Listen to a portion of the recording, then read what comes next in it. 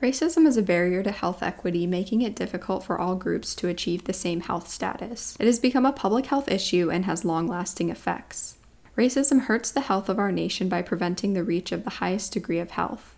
The effects of racism are great, including limited education opportunities, exposure to violence, limited access to health care, and less choice in where to live, all causing underlying health issues. Having a higher socioeconomic status due to attaining a higher level of education leads to access to better housing, healthcare, nutrition, and green spaces, all of which create a healthier, safer life. Being educated means you have a better choice at job, a higher income, and a choice to live in a safer neighborhood. Violence can have adverse mental health effects, and the trauma of constant violence throughout one's life can create a constant state of stress and is associated with a higher prevalence of comorbidities. According to the American Heart Association, African Americans are 40% more likely to have high blood pressure. This can not only be due to stress, but can also be contributed to access to nutrition, green spaces, and healthcare.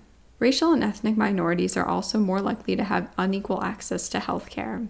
Not being able to afford care or not living by a healthcare facility can be barriers to getting preventative care or treatment in an emergency. In order to address racism, we must get to the root of the problem. We must recognize that despite our efforts, there still may be discrimination.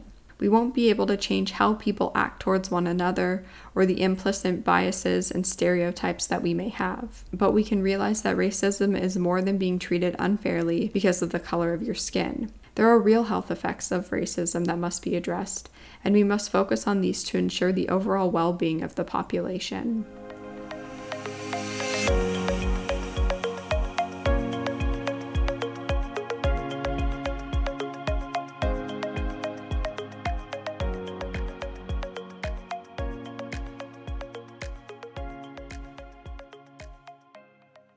Like this episode of Public Health Hazard? Follow us on Twitter @HazardPod and never miss the release of a new episode. Send us your health topics on Twitter and it could be featured on the show. Catch up anytime on Anchor @anchor.fm/HazardPod or where you stream podcasts.